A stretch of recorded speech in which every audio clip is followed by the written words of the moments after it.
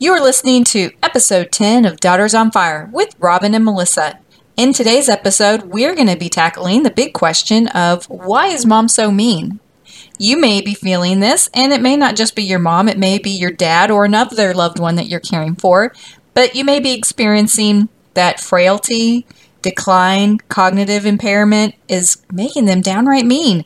So what do? How do you deal with this, and is it normal? Well, we're going to dive deep, and we're going to share stories with you so you know that you're not alone in this experience, and maybe some tips on how you can handle this and experience the situation just a little bit better. So stay tuned. Are you stressed, burned out, and looking for answers as you care for an aging parent? If you are, this podcast is for you. Here you will receive actionable advice from seasoned professionals, validation and compassion for the incredibly tough job you are doing, and most importantly, supportive love from a community of like-minded warriors. You're not alone. Join this powerful community as we support you on your complicated journey and help you transform into an empowered and calmer caregiver. Well, I want to welcome back Robyn to the show, our resource guru extraordinaire, as we continue our series on Is It Normal? So Robyn, the last time we talked about is it normal related to sibling relationships, and today we were going to talk a little bit more about all the experiences we have working with families on is it normal related to parent issues. And so let's kick it off by answering this question from one of our listeners. Is it normal for my mom to be so mean? And I think we can in unison both say yes. So you kick us off and tell us your experience with that. And because I know we both have some stories that will probably either make our listener very sad or at least happy that they're not alone in this world. So well, tell us what is your experience. It is totally normal. And some parents don't ever reach that, but most do. And you look at it from the viewpoint of their world has turned upside down as well, whether it just be getting older and being dependent on somebody or actually having a disease, a dementia of some sort that triggers the behavior. But they're frustrated. Their body doesn't work like it used to. They can't do things as long as they used to. They tire quickly. They have to take a nap. They can't hear you most of the time. And that's a huge part of it, that they misunderstand what's going on, or they're in a crowded room and they can't decipher sounds and voices and conversations. So they're feeling isolated. So their first response is to snap back. And of course, we always snap at the ones we love the most. Mm-hmm. And in addition to that, as they age, their filter goes away. So I know most of you know what we're talking about, as they might be walking down the street and very loudly point out some young girl that they think is dressed inappropriately, or some action that's going on that they don't agree with. And we all sort of cringe thinking, oh my goodness, that's my mother talking out loud for everybody to hear. So when the filter goes, they don't remember those niceties of being kind to people. And they feel like they're sort of self-absorbed in their own world. And it's all about them. And if you don't comply, they're just going to be nasty. Yes, I totally agree with that. And I want to add to what you're saying is there's a point in the disease process where they can be on and they can be off. And it's so much easier to be off with, like you said, people you love. So that's when you're more prone to get irritable, snippy, and just take out all your frustrations on that person that is a loving, safe place. Now, it doesn't feel very loving when you show up and everybody in the memory care unit is telling you how sweet your mom is. And then behind closed doors, she just tells you how horrible you are, or how you've let her down, or how everything is just terrible and you've put her in this terrible place. And the complaining is one thing that I hear a lot of. For example, she'll say, I hate this place. The food is terrible. Everybody here is sick. And I don't know why you've done this to me. And how could you do this to me? And blah, blah, blah. Meanwhile, the daughter then goes and talks to the staff, and they're like, she had 2 helpings of dessert today, and she has a little social circle around her, and everybody just thinks she's the happiest little clam around. And it's like, what happened? And it's just a way for them, again, when they're on, and yeah, they are really enjoying themselves. But when they get to that person, their security blanket, where they feel safe, they can start to feel the feelings that they've bottled up, which is, I'm losing control. This is not the life I want for myself. And it all comes out. And honestly, sometimes in those scenarios, it may be good for that security blanket, because it's really not all that good for them to vent like that, in my opinion. Sometimes it's good for that person maybe to take a break and not be there as much, because it is like igniter of anger and frustration. And sometimes, or a trigger.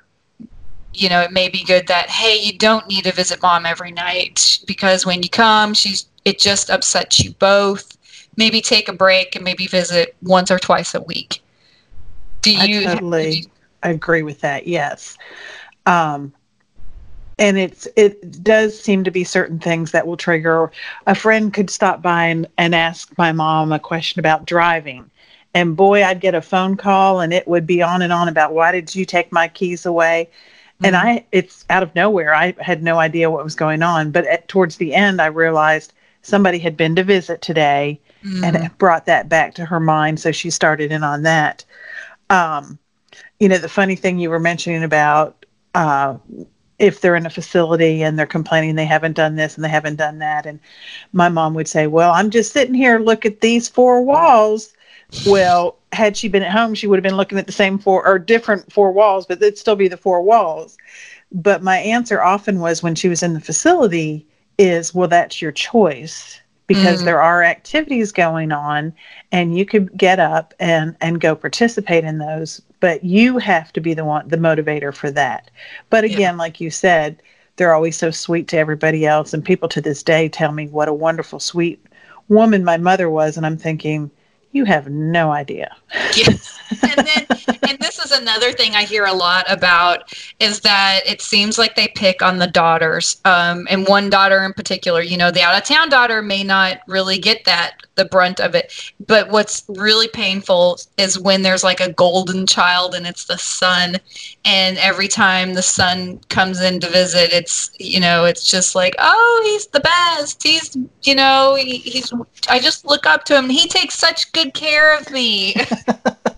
Well, and a funny story to that, I have a girlfriend who is the out-of-town daughter, and her sister is in town.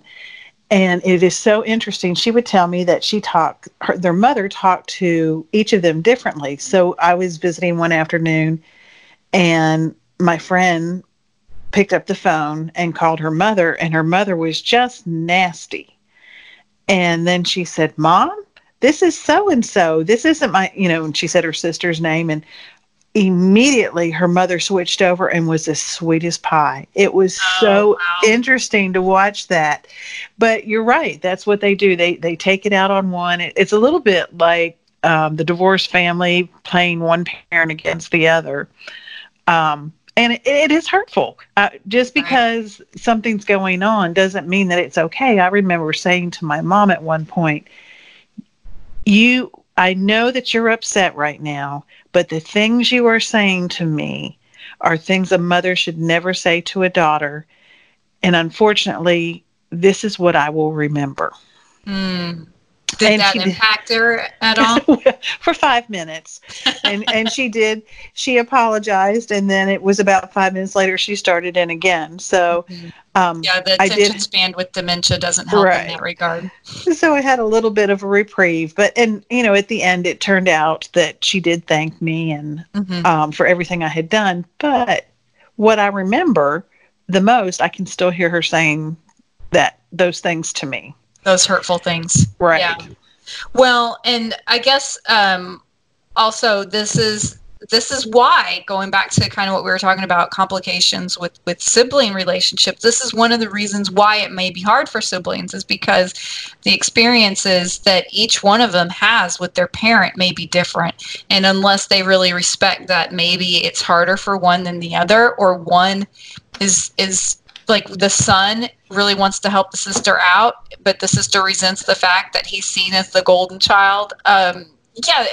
There's so many nuances and complications that it really takes some non-judgmental curiosity and compassion from everybody involved. And that's the hard part. And that's where, getting support along the way from some impartial assistance would be awesome. Well, and let me just add quickly to that we understand it, we know it, we see it, but that's not always logical.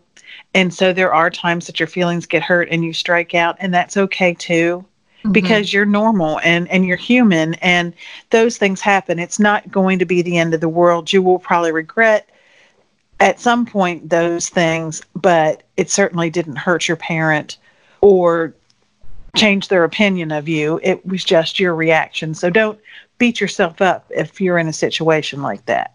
Yeah, I definitely second that, and realize that there's always another day to move forward in a better way for you and your family. So yeah, don't beat yourself up over the past. Absolutely. All right. So on to the second question. Is it normal that my mom, who was always dressed to the nines and always super clean and fastidious, that she has stopped bathing and she really doesn't care less? In fact, is very resistant to it. Is that normal, Robyn? It is normal. And unfortunately, it is. I remember pointing out stains, and my mom would get dressed and she'd walk away from me because she knew I'd make her go and change her clothes, to the point of when she wasn't looking, I would take her clothes out of the house and replace them with clean clothes that were not stained. But some of it is, one, they feel like, well, I haven't done anything, so I don't need to bathe.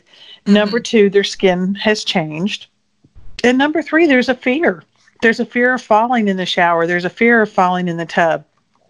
And so they just tend to not bathe as much. And probably their senses have lessened as far as smell and things of that nature. So they can't smell if they're bad. And I do remember my mom saying, "Can you smell me? Is it okay?" And at one point I said, "No, you really need to bathe today." And she did, because she still had that much dignity going on. But there were other times that we would say, you need to try to do this at least 3 times a week. And she was resistant. Well, and I think also to that point, if part of this disease process is that it takes away a lot of your executive functioning, it takes away your ability to calculate time. You don't remember the last time you bathed or didn't bathe. And if it takes away your ability to self-motivate and get in there and initiate self-care, then you're really not going to be motivated. And if your senses are dulled, you're not smelling or seeing or even perceiving the need to continue bathing. And getting in, like you said, to the shower it's a lot more complicated than we realize, because, there's kind of preparation, getting a towel, making sure the sequencing's all, there, and washing like all of it. If you forget the steps involved, then it's going to be very tricky to do things like self-care. And all of that starts to add up. And the first thing people do, before you get to the point where you lose total self-awareness, you hit a wall of complete denial. And in that moment, anything people tell you feels like it's just a beach. Like, no, you're completely lying to me. I just bathed the other day. What are you, crazy? And they truly believe that. I have had so many people say, why are they lying to me? Like, they aren't lying to you. They really believe that they just bathed and that you're being super cruel to them to ask them to go and bathe. They truly believe that. So, you judgmental daughter. Yes. how dare you accuse me of not being clean?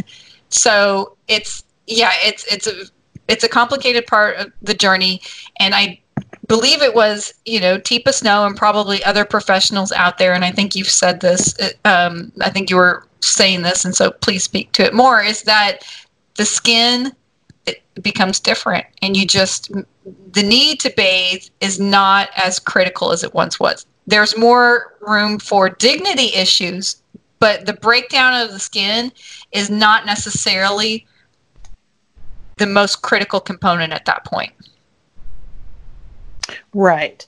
And with dementia patients, there is the element that they're fearful of the shower where the water is coming down on their head because they don't remember what a shower is. And if you aren't aware of it and all of a sudden somebody turns on this water, whether it be a cold shot right in the beginning or very warm, that it's scary. It's scary if you're not aware of it. So that adds to it as well. But yes, there isn't a need to bathe as much, but you still do have to look towards hygiene.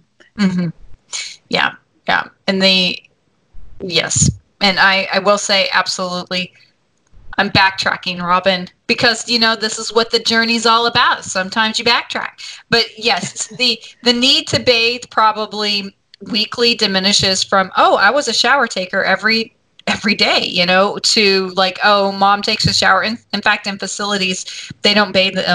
They don't do a formal shower every day. So right. For families to start to realize that somebody doesn't necessarily need a bath every day or shower every day in order to be healthy and clean.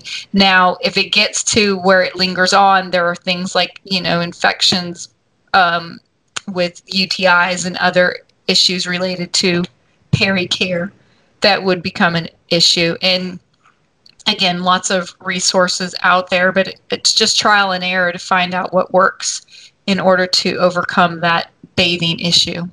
Right. And as we know that a shower feels great, a bath feels great. It does make you feel refreshed. It perks you up. So I think we also subconsciously want that for them, just to feel that cleanliness again and just feel good about themselves. But we just have to be mindful not to overstep our bounds and push them into things that aren't necessary. Good thoughts. All right. Now on to our third one for today in our Is It Normal series. Is it normal for mom or dad to say and do very inappropriate things? That goes back to the filter.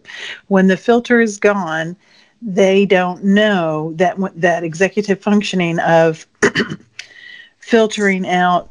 We don't cuss in public. We don't take our clothes off in public. We don't expose ourselves. That's gone. And they don't remember that etiquette and those type things. So it is normal. And it's best to not scold when this happens. Just redirect and move on. I think we talked a little bit last time about it's really helpful. A lot of people find a shame in dementia or getting older, and they don't tell people, they don't share that with people. And I think as you share it with your community and your friends that are close to you, and they're aware of these behaviors, the family, the friends are not going to be shocked. They're going to understand what's going on and help it. That doesn't necessarily take the embarrassment away from you or the situation, but it does explain it. And education is everything. Yeah. I think sexuality at this point is something that becomes more prominent. I won't say it's an issue because, everybody is entitled to their sexuality at any age. But what happens when you get with the disease and the prefrontal cortex is impaired, then again, that filter goes away. Then what will happen, especially when there's a need for higher levels of care, if a young woman is assisting with bathing of a gentleman, helping him disrobe and all of that, it's only natural for him in his confusion and his lack of filter to say, oh, well, this feels and looks like a very sexual type situation, say and do things that are inappropriate. So it's very important, and most caregivers are educated about what to do in those situations. But as a family, again, just continue to remember that, look at it from where they're coming from.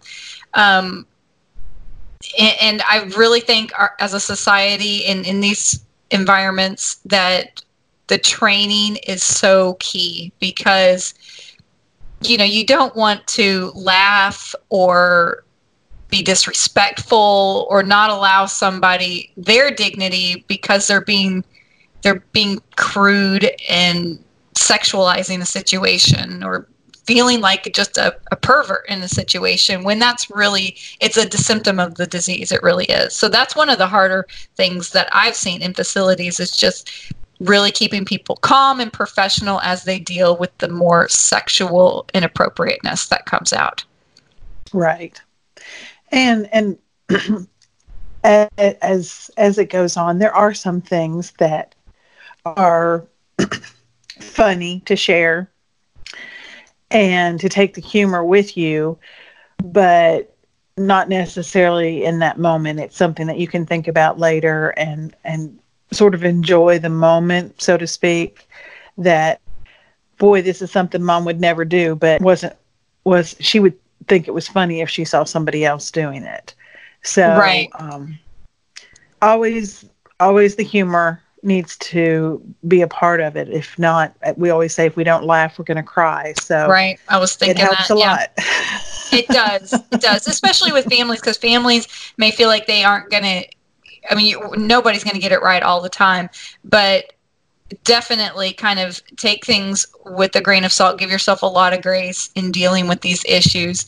I would say, coming from a more professional healthcare background, that you should be able to expect that high level of professionalism with any paid caregivers that you bring in.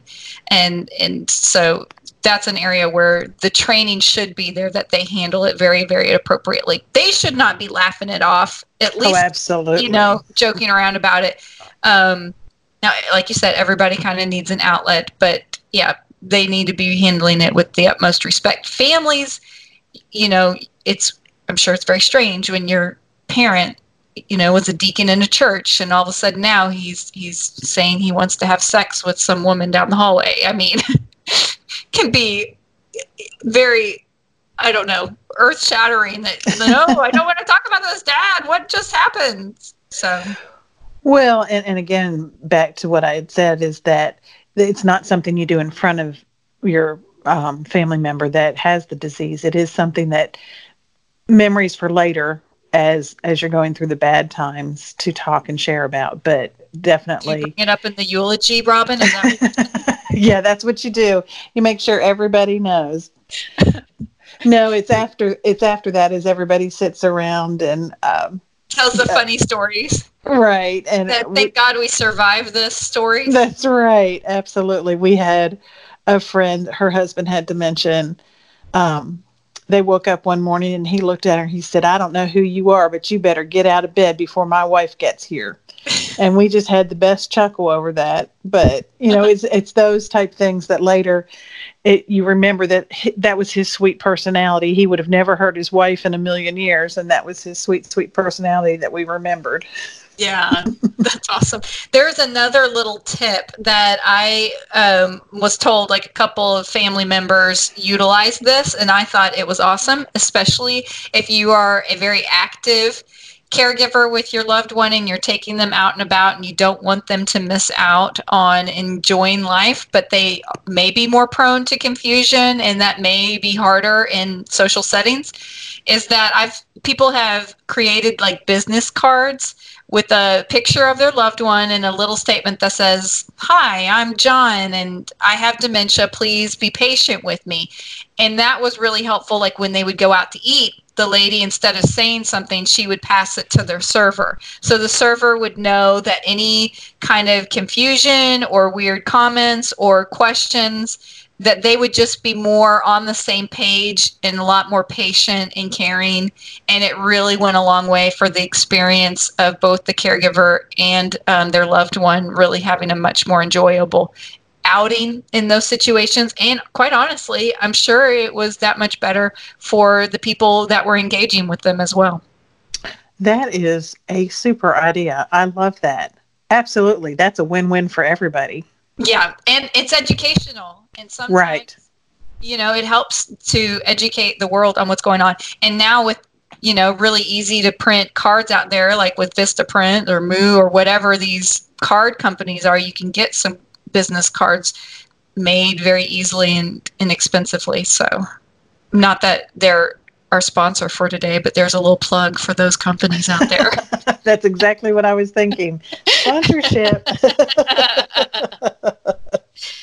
Awesome. Okay. Well, those 3 issues I think are very important. And as is this whole series, Is It Normal? And we'd love to hear from our listeners. If you have experiences that you would like to know, is it normal? Then reach out to us.